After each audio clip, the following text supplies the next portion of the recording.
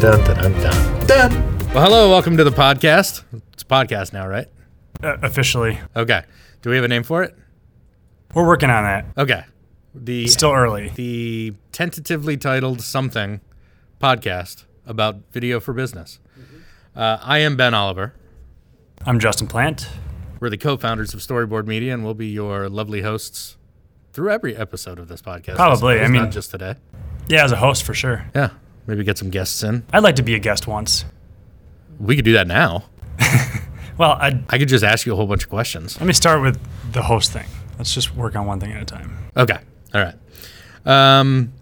I guess before we get started, is it important to try to drum up some sponsors? Do we want to stick with the same sponsors? Do we want to try different ones every episode? Okay. Let's try some new ones. Our lovely little show here is potentially someday brought to you by You're Dansk Mjød, Nordic honey wine with ginger hops added. Oh, ginger and hops added. See, now they're not going to pay us.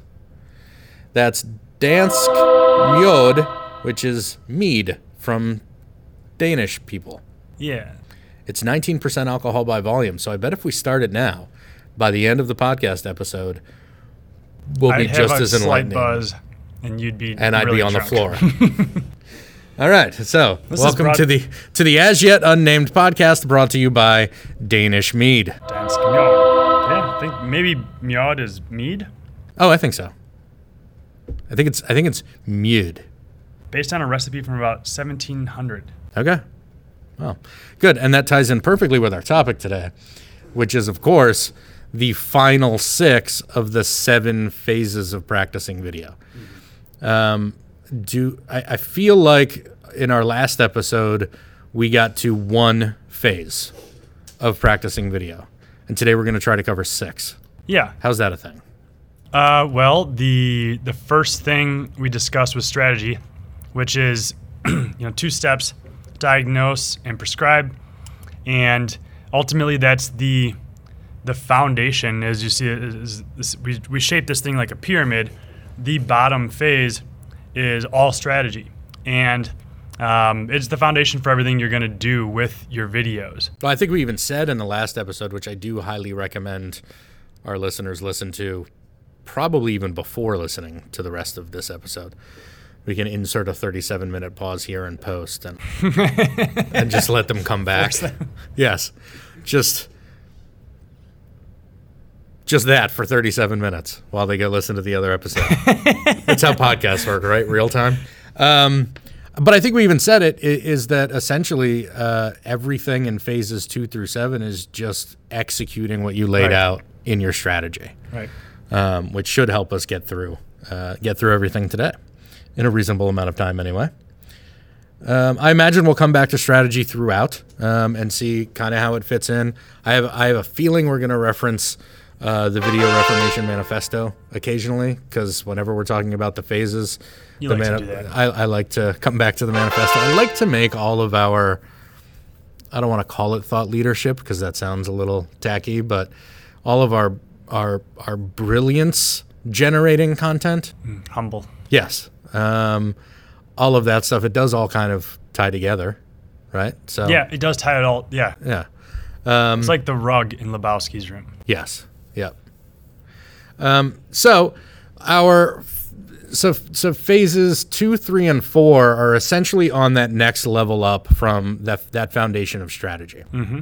So I think most people in the marketing space, even in sales and customer service, people who aren't actually necessarily in the video space tend to lump them all together too as just big P production. Mm-hmm. We tend to kind of break them out into the 3 distinct phases of production: pre-production, small p production, and post-production. So let's just kind of jump in then to pre-production. How first off, what are kind of the key element? What are we doing in pre-production? What's happening there? I think we define it slightly differently. One of the first steps is taking your strategic concepts and fleshing those out into what become creative concepts. Sure. And so that's the first thing that we do in pre-production. And then once you've got your creative concept, you can start writing your script, casting, location scouting, getting your crew, all your hair, makeup, wardrobe, props, all those things, starting to assemble all of those things for what eventually becomes production. And I feel like all those are kind of, to some extent, they're all creative decisions. Right. Right. Certainly when you're writing your script, there's maybe the tone of voice that you want to take in a script, or what are even the main features, benefits, bullet point, storyline, whatever that you want to share with that audience. Well, ideally, you're able to kind of apply strategic constraints to make simpler creative decisions. And then I think because those decisions are simpler, they're actually better decisions too. It's like you get to be more efficient and more creative because you've said these are our strategic guardrails. Mm-hmm. And I mean, we've certainly worked with plenty of clients, and we did this in our first couple years when we were primarily just a production company. We still do it occasionally today, where a creative concept is kind of floated at us, or an inspiration, or an idea, or a very loose email, and we're then being asked to come up with a killer creative concept, and yet nobody knows what this video or campaign or whatever is even trying to accomplish. Mm-hmm. Who are we targeting with these things? Where's it being distributed? What do we want them to do? Where's it going to be? What do we want them to do when it is there? I mean, how are we getting it to them? Who are we targeting? All of those things are kind of like the Mad Libs blanks that need to be filled out, and then the rest of the creative concept can kind of come together. It's frustrating, in fact, to just have a mandate that says, hey, here's a thing that we did for some other medium, maybe. How do we make this into video or What do you videos? mean by that? Well, somebody came up with a great line of copy for a magazine ad, let's say. And Are you reflecting on a client situation? I'm trying to mix up a couple client situations so that if any of these clients or former clients are listening, I'm not taking 100% from that scenario. Got it. So I'm trying to mix up a couple of them here. Obfuscate that a little. But let's say that a client was doing, outside of the work they were doing with us, they put together a magazine ad, and they came up with a really great line of copy, like a tagline or something, that then they thought was enough to give us to inspire some kind of creative concept for a video or a campaign or something like that. That's to be honest, a better place to start than just what do we do next. But there's still a whole lot of questions that need to be answered, and that's why, at least when we work with our clients, we sometimes kicking and screaming pull them through that process of determining what those strategic Or guardrails are. even worse, where someone and this happened a lot more 5 years ago than it does now, but they'll come to us and say, have you seen the Dollar Shave Club video? We want that. And they're like a B2B brand, and and you don't want to be viral if you're a B2B. You want to be very specific in who you're going to. But so they impose all these things that they don't know or they're imposing when they say, I want this concept. Right. So we have to peel it back a little bit. And that's why that's why we spent 37 minutes last time talking about strategy. Okay. So yeah, I think bottom line there is the way that pre-production is an execution of your strategies, because you've basically set your parameters. And when you I see creativity as kind of getting to forks in the road. And when you have multiple options in front of you, one better serves the strategic goals of the project, and that's just telling you where to go on that. I see it a little slightly differently, but I think we're both getting to the same place. I see creativity as you got two seemingly disconnected things, and you have to find the bridge to connect them. Yeah. And so those guardrails that we've put in place help you get there. And I think maybe just the decision making, essentially, like you were saying. Yeah. So maybe it all kind of ties together. Yeah. Your destination and your. Yeah. Once again, we're making exactly the same point in two very different ways. Yeah. It happens a lot. Mm-hmm. That's why we have a podcast. That, and God knows there aren't enough podcasts in the world. So right. Might as well just jump in there and add to everything else that's there. Okay, so that completes phase 2 of our 7 phases, which then moves us, of course, into phase 3, which is production, which is the actual shooting or animating or capturing of the video or videos itself. When we give this talk as kind of an all-in-one presentation, we tend to skip right by this section. Yeah. Why is that? It's a very complicated situation. Hopefully a lot of production is actually planned out in pre-production, and a lot of pre-production is planned out in strategy. So again, this is just even more execution based on more preparation, based on other preparation. I think part of it is because that's where we started, was production. Mm-hmm. We know how to focus a camera, how to set up a tripod, how to light something, how to mic them up. It's just that there are like, for us, we spend about 0.5% of our time on set. And so we just kind of fly through that as a you shoot it or whatever. It's fundamentally necessary, but yes. and I even think to one of the workshops we went to early on, I think maybe it was Vincent Laforet's workshop. He said, which was pretty much about directing. And he said that 90 to 95% of a director's work is done before you get to set. Mm-hmm. And I think when you then back that up to include, especially in video for business and where we typically work B2B, it's almost like 99% of it is before the shoot, because it's all about why we're making it, what we're trying to do with it, all those things. And yes, I think you're right. I think people imagine us as on set and, with cameras all the time. And certainly the internship requests that we get through our site, all of those students are anticipating that they're going to have a fall semester on set every day. And then they are seemingly sorely disappointed when they get here. And so much of our work is on a whiteboard as opposed to, on set. But I think another reason we skip over it is because we're more than anything, we're producers. Yeah. Our work is almost done on production day. We're just putting fires out or solving problems.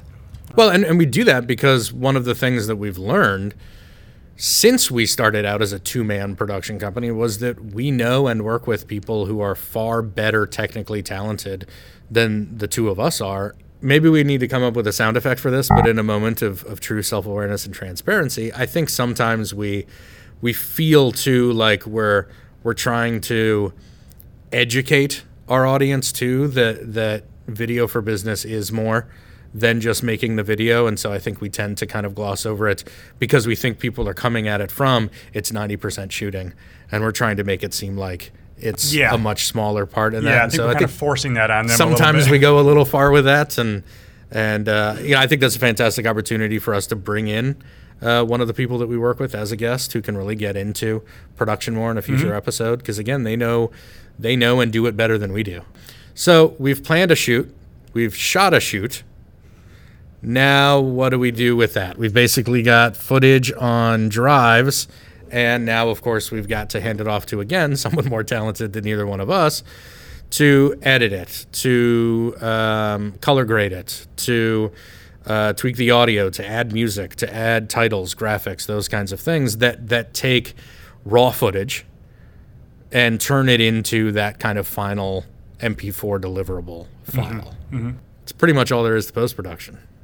It can be complicated. Sure. When you start mixing live action with animation, and you've got to separate layers and build in sound effects and all those kinds of things, like post-production, that's probably where, if you're doing a big production, that's where the most people are involved, I feel like. Because on set, you can get away with a crew as small as like 4, or even if there's like 13, but like in post-production, there could be you've seen the credits to a movie.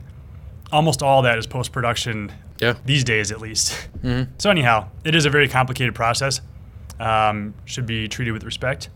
I mean, I think the opportunities to think strategically in post-production, again, I think a lot of the creative decisions have been made in pre-production and certainly by the end of the shoot. But you've still got things to tend with, like, are you baking in any calls to action?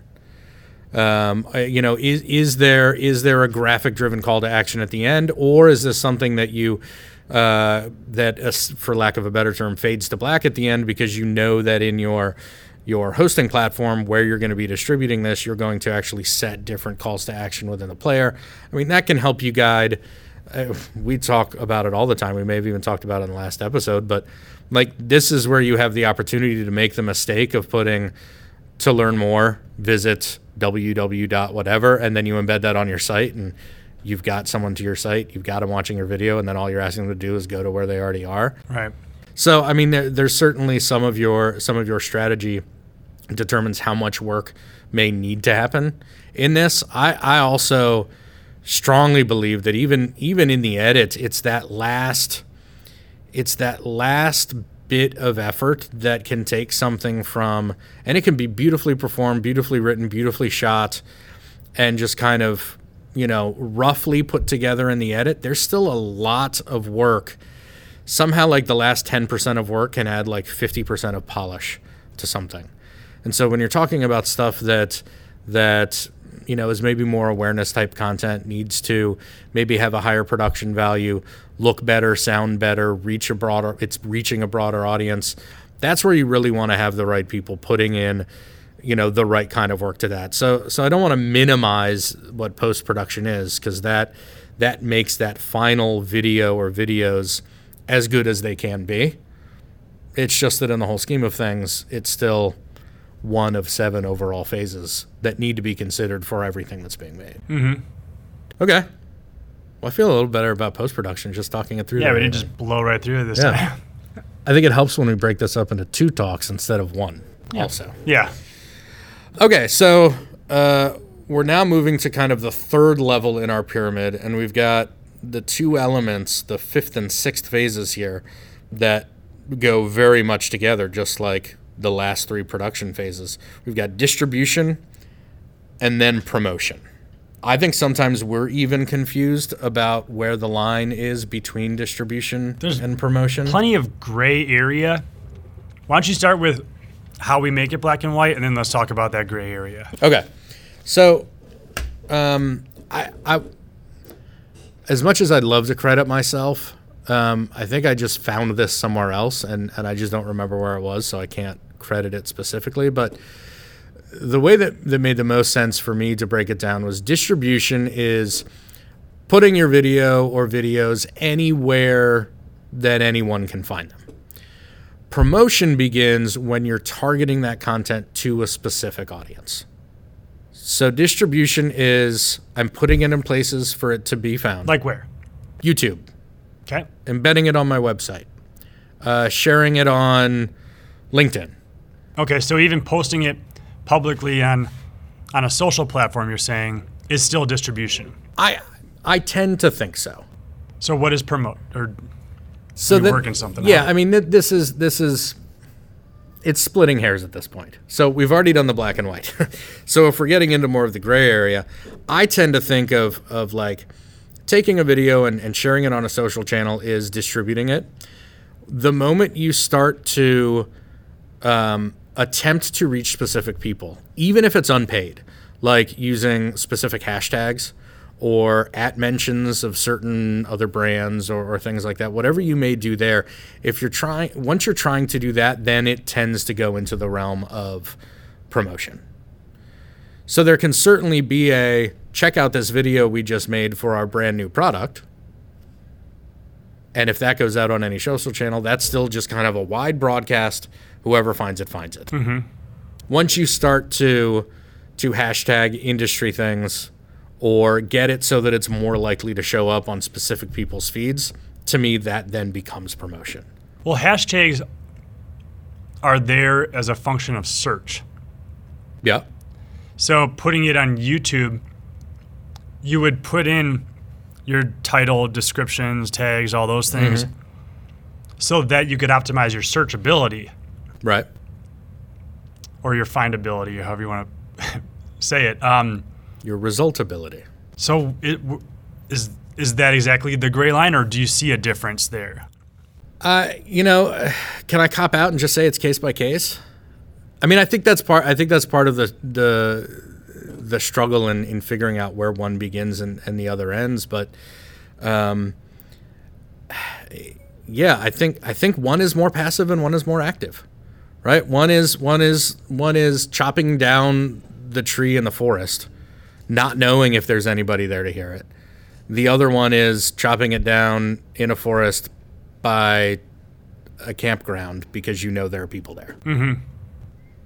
I don't like that metaphor, and I'm never going to use it again. But we're always trying to find the truth in some of this stuff. So if if we come up, I'm sure in 3 months we'll have a slightly new tweak to that. Yeah. But I think that's where we are. Well, and I think there's certainly an intersection in the Venn diagram. If you look at, let's say, LinkedIn, there's certainly an opportunity for LinkedIn to just be a distribution channel for you, but there's also an opportunity for it to be a paid and unpaid promotion channel for you. And the tricky part is that intersection may just be using LinkedIn as a distribution channel and an unpaid promotion channel. May be a very slight difference if there's any difference at all. But big picture, you don't have to promote something, but you got to distribute it. You've got to put it somewhere where people can find it. Even if it's a video that you're making for 3 people at a target, if you're doing an ABM approach and you're targeting one company and you made a video, personalized or otherwise, and you want that to reach 3 people, you've still got to actually put that video file somewhere that they can view it, that they can find it. There is no promotion without distribution, but there can be distribution without promotion. Mm-hmm. So you're certainly going to then promote that video and send an email to those 3 people saying, hey, watch this video I made for you. And that's the act of promoting it, but it's got to be put somewhere and distributed before you do that. And so if anybody's still listening and hasn't fast forwarded to the next section, I think that's really where I see the difference between distribution and promotion. Is distribution is passively putting it somewhere, and promotion is actively targeting. It's that content. Publish and promote. Yeah, well, and distribution to me is publish and optimize too. I mean, you got into. I think optimize is probably that gray area. That may be. Yeah, that could work.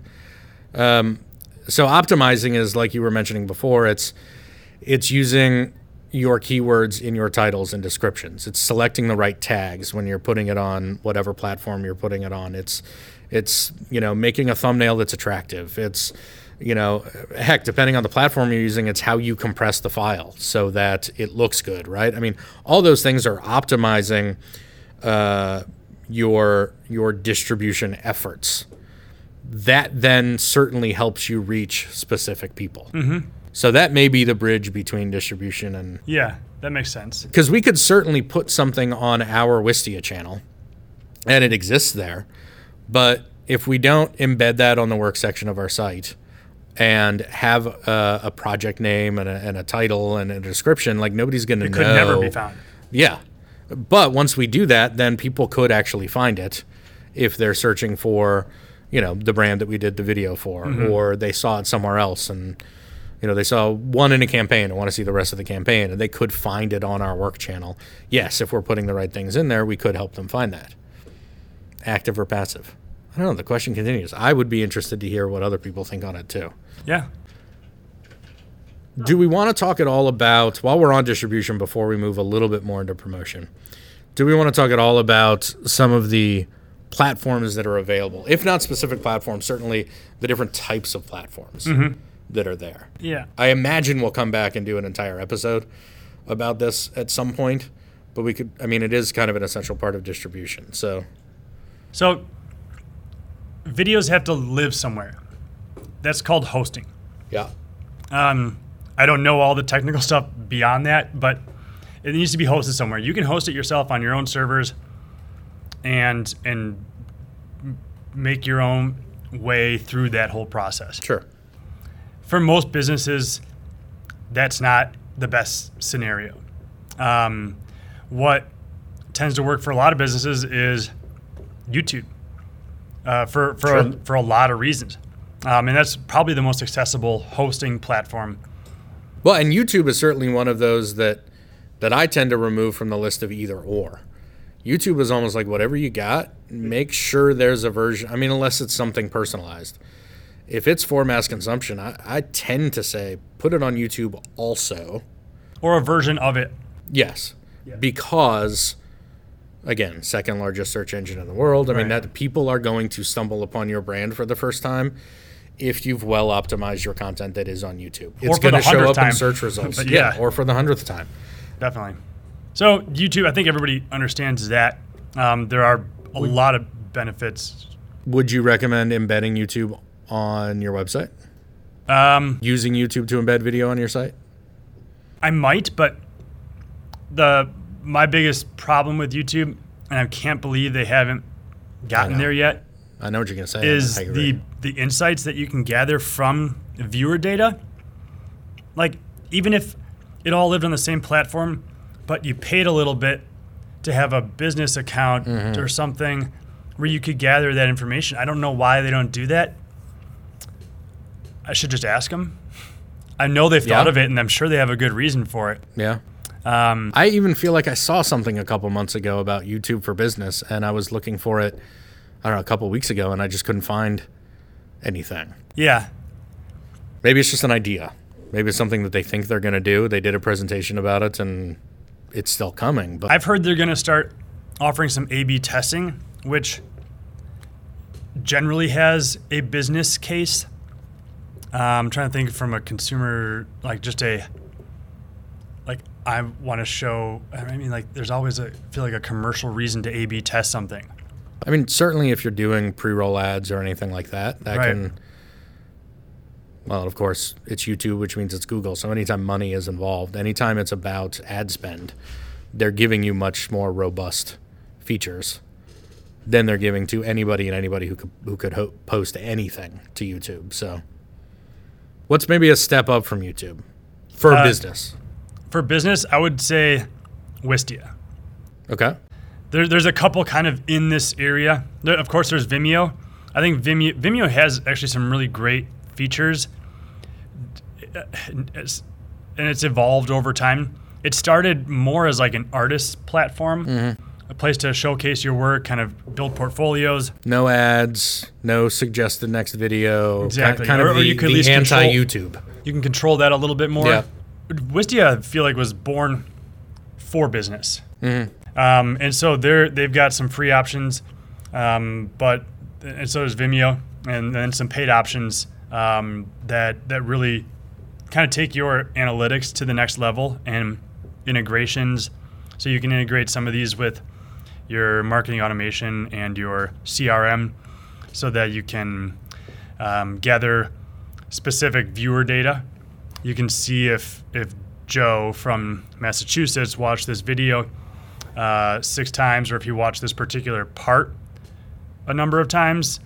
Where that becomes interesting, I think, is in a sales scenario. If you're talking to Joe from Massachusetts, but you haven't heard from him in a while, and then you see that you see that he's been engaging with this one video a couple times, and it looks like maybe he's got a question.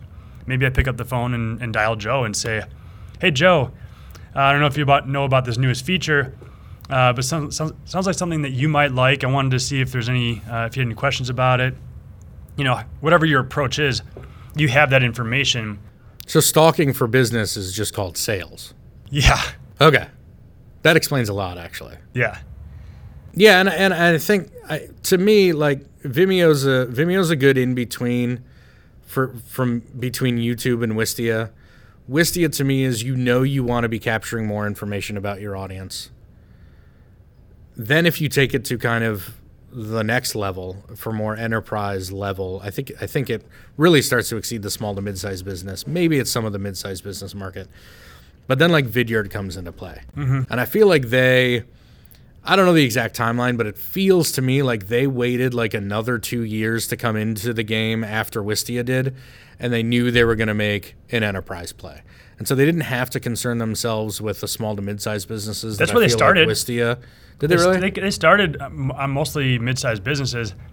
By the time we went to Viewtopia in San Francisco, they had some enterprise clients, but they had been around for a little while and existed that way.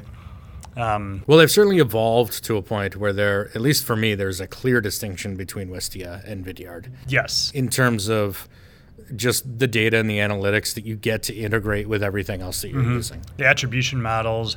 To be able to identify a viewer and then backfill their viewing history once you associate that viewer with an email address and know everything that they've ever watched before on your site. Well, that is a Wistia feature too. Is it really? Yeah.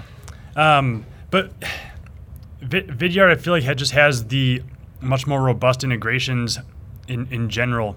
Well, yeah, and I feel like they're just included, whereas with Wistia, it's like you get, you kind of get to their custom level, and then you get a certain number of integrations, or like with Vidyard, it just all comes with the integrations that you need. I mean, the biggest thing for me on Vidyard was seeing that, specifically for Salesforce customers, that they can integrate with Salesforce, and as you use Salesforce down through to the close of the sales cycle, you can actually attribute specific revenue and specific deals to specific videos viewed, which is a tremendous tool for a marketing or sales department to have to, at the very least, understand what kind of return they're getting on their investment in video. Cue the manifesto talk. I mean, that's one of the key elements of practicing effective video for business is being able to show that return, and Vidyard makes it easier than anyone else that I've come across to enable the opportunity to track those kinds of things to that kind of level and show a dollar for dollar return based on closed deals and revenue won. Now, of course, that comes with a price tag. Yeah. And not a lot of mid-sized businesses can. They can. It just depends on where they're going to prioritize their marketing and sales dollars. Yeah. And I think that's going to be one of the biggest game changers over the next 2 years is how much everybody's going to kind of go from this place of, I get that video is engaging, I get that video is necessary, I get that I need to be doing video or more video or whatever, I just don't know how to attribute any success to it or results or revenue or anything.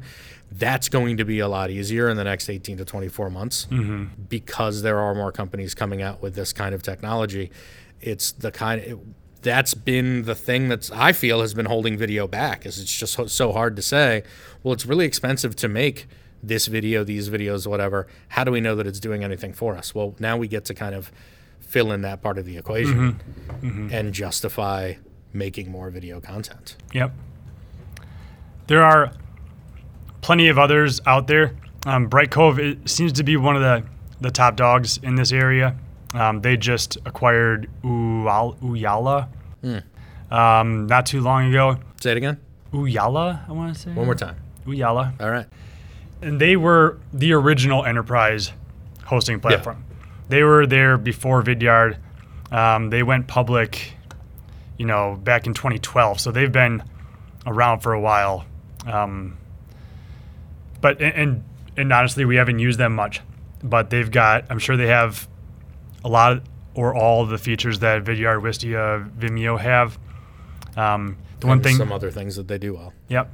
It's probably in another transparency moment here. It's probably worth mentioning that we are a Wistia agency partner and a Vidyard agency partner.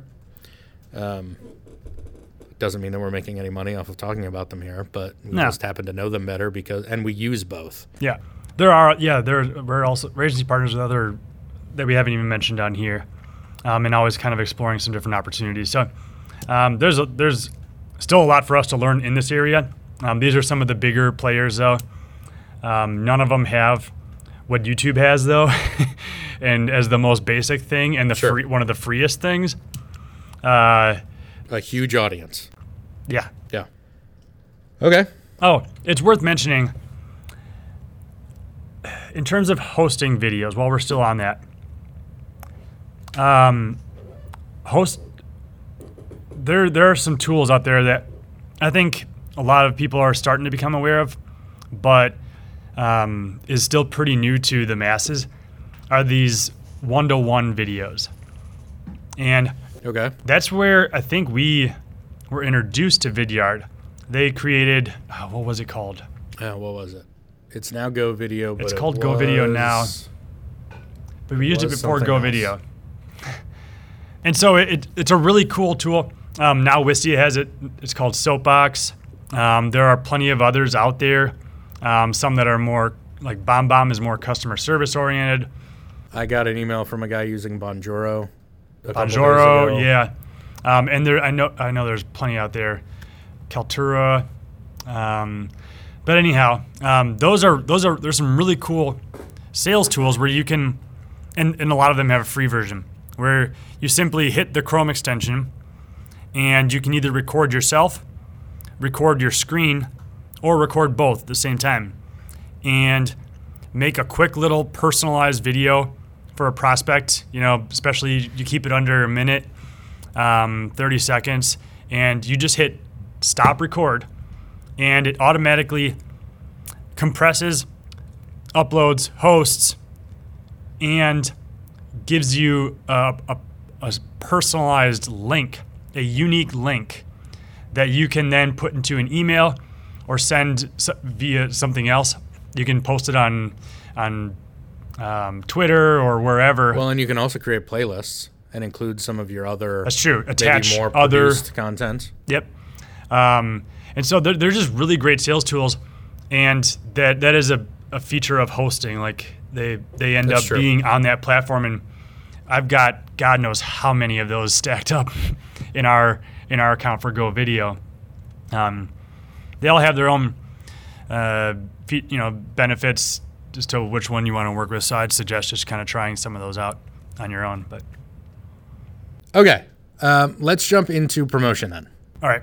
I like to look at promotion, and we touched on this a little bit when we were kind of debating the Venn diagram intersection part of distribution and promotion. But I alluded to kind of promotion being in two flavors. There's unpaid promotion and there's paid promotion. So by my working definition, promotion is where you're actually targeting specific eyes to get onto this content. That could be as direct as creating a Go video for an individual, emailing it to them directly, and no one else is supposed to watch it, to taking something that maybe is intended to have a larger audience, but now you're targeting out specific demographics or specific behavioral elements or industry type or things that they like or whatever it is. You're putting it in places that make it more likely for those types of people to see it.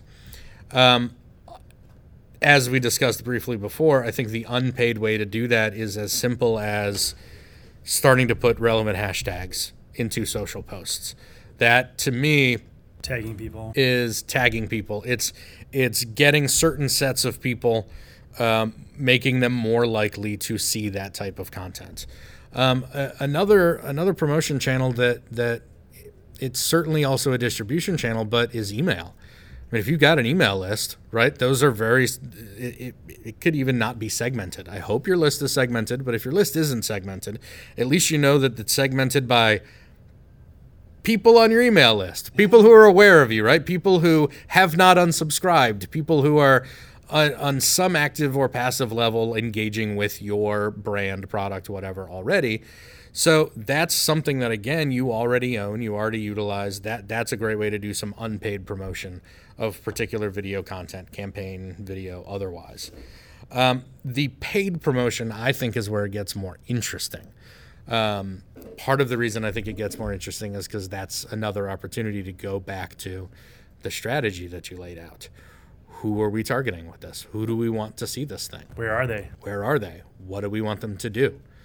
I mean, those are almost exactly, regardless of the platform, the things that you get to fill out as you're building out your ad buy. You have to answer those questions. And so ideally, you're not in a situation where you've made this video, you're starting a paid campaign on LinkedIn, and you're seeing these screens for the first time and thinking, who do I want to target with this?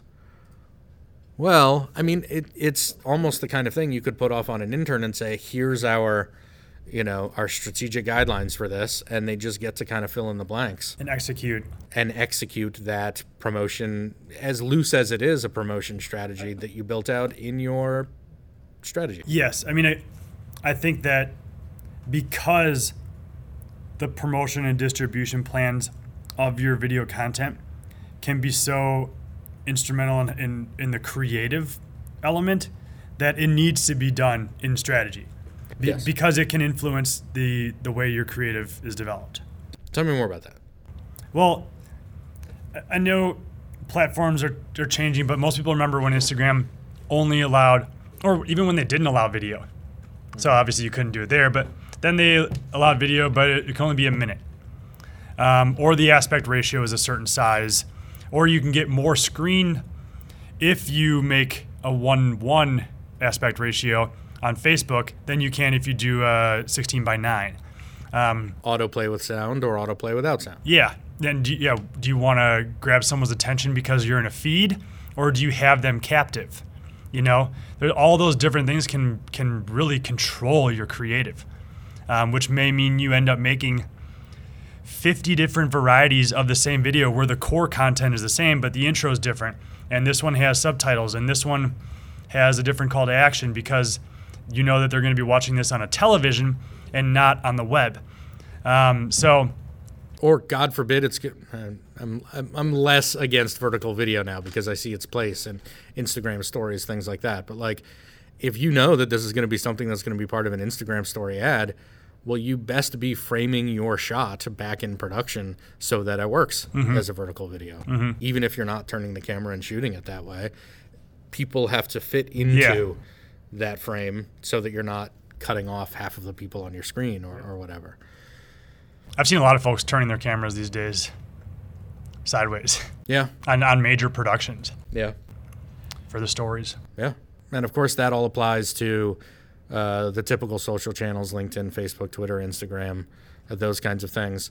Programmatic is another entire ball of wax when it comes to promotion. There are a lot of screens on programmatic. Yeah, I mean, so programmatic, for those who don't know, is basically anything between like the ad that you see play before the news story on CNN.com that you're trying to watch to the commercials that are on Hulu and kind of everything in between. So typically oftentimes those are handled by one source. There's one what am I trying to say? Product? It's the bottleneck is where you feed.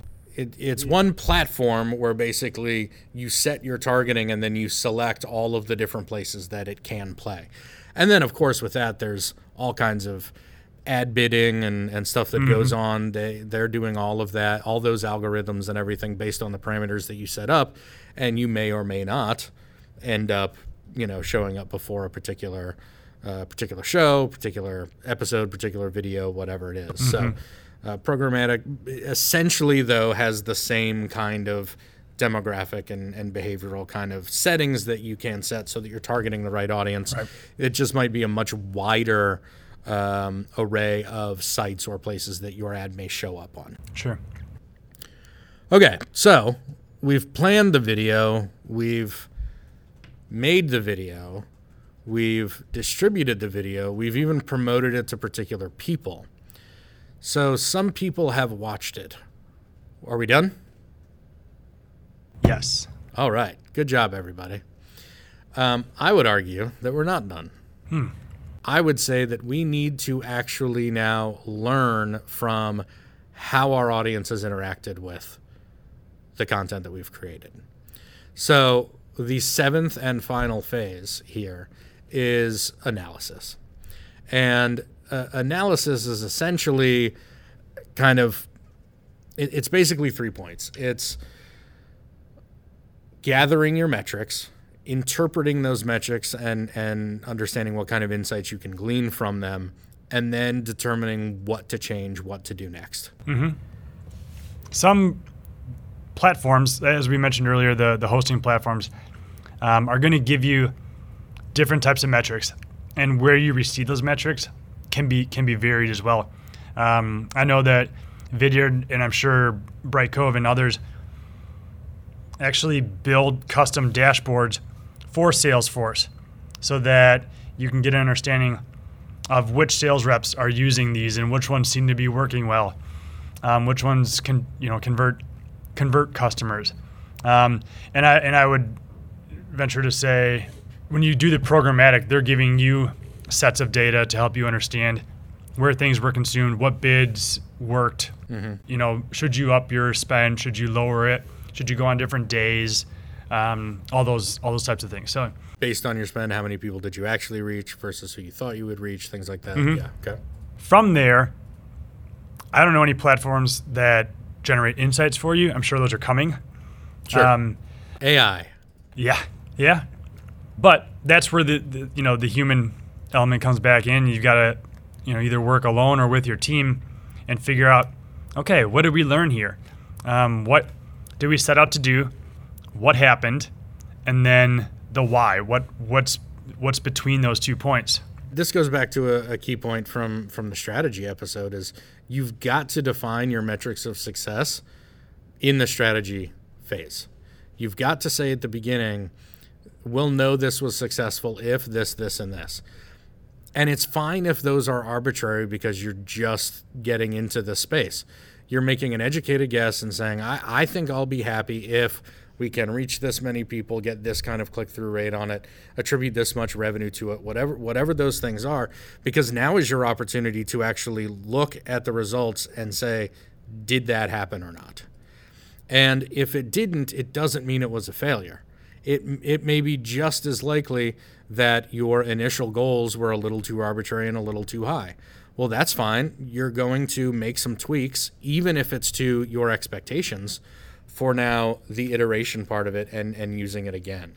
So you get to, this is what gives you the opportunity to take those metrics, put them in front of somebody who knows what they mean and say, this is what we should do now. Because, and this goes back, manifesto, this goes back to video being a practice, right? Video is not a make it and you're done. First of all, it's not a deliverable. I think we've established that, but it's not even just make it once, put it out there, and then move on to the next thing. What did we learn from this so that we can make the next version of this video or the next video we do better because we now have more information than we had before. That's the key, is to keep trying to get better and better so that once you go through it a couple times, you're getting better about setting your metrics of success. And then you're better able to understand if something was successful and if you're getting the return on it you want. And all those things kind of feed into themselves. And I also think that a big part of this is setting the right metrics of success and attributing them to the right type of actual metrics you can get. Sure, there's what I like to call vanity metrics that are, play rate, number of plays, engagement, those kinds of things. Those are all well and good, and they may tell you more about the content itself if it was too long, if it spoke to the points that your audience wants it to speak to. If it was, those kinds of things can even get down to if you embedded it in the right place on your website. If the play rate is low, maybe it's not easy enough for people to find it. Maybe it's the thumbnail. But then if you can get into more of those enhanced analytics, click-through rates, conversions, leads captured, revenue generated, those kinds of things that are more available in those more robust platforms, that's where you really get to understand how it's affecting your business, more so than those vanity metrics that tell you more about views. Did we make the right thing? And maybe did we get it in front of the right people? Is it actually having an impact? I saw a friend on this. This is just kind of complaining, so maybe we'll cut this out. But saw a friend on LinkedIn say, we produced our first commercial and we got 1.8 million views. So we decided to step it up and beef up production and everything. And our new goal is whatever views. And that may be all you need, but I know for the kind of company he's running, it's not about views. And it was surprising because he's a director of marketing and was just disappointed to see that. He actually used to own an agency. So I hope he knows what he's doing, but I was a little worried for him. I don't know. I have seen video confuse the most experienced marketing people out there, and I don't. It's so nuanced. I mean, we run into new things every day because the industry is changing so quickly. Yeah. I mean, even 6 months ago, I would not see the position of online video expert on LinkedIn anywhere. Now I'm starting to see those pop up at companies. Yeah. And if you don't have one of those on your staff, you should be working with someone who really knows what they're doing, or at least has a lot more experience.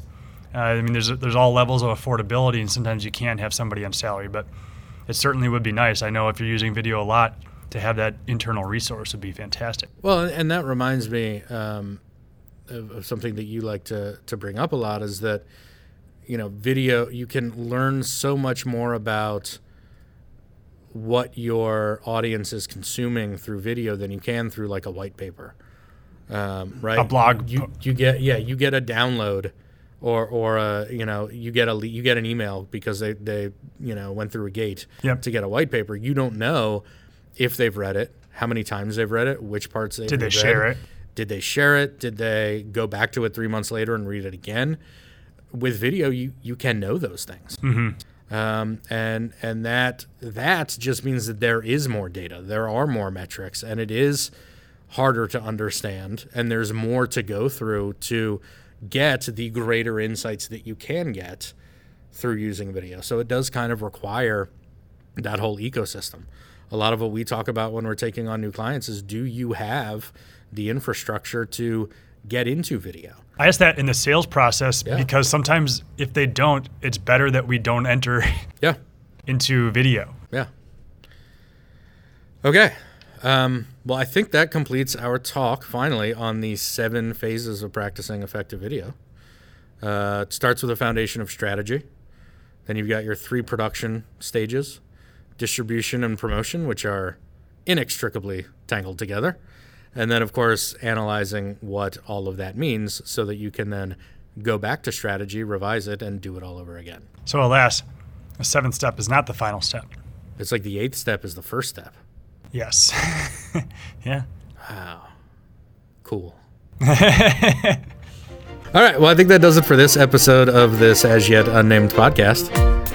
We will see you next time talking about something else video related. But for now, I'm Ben. I'm Justin. See ya. So long. Bye. Auf Wiedersehen. Stay fresh, cheesy eggs.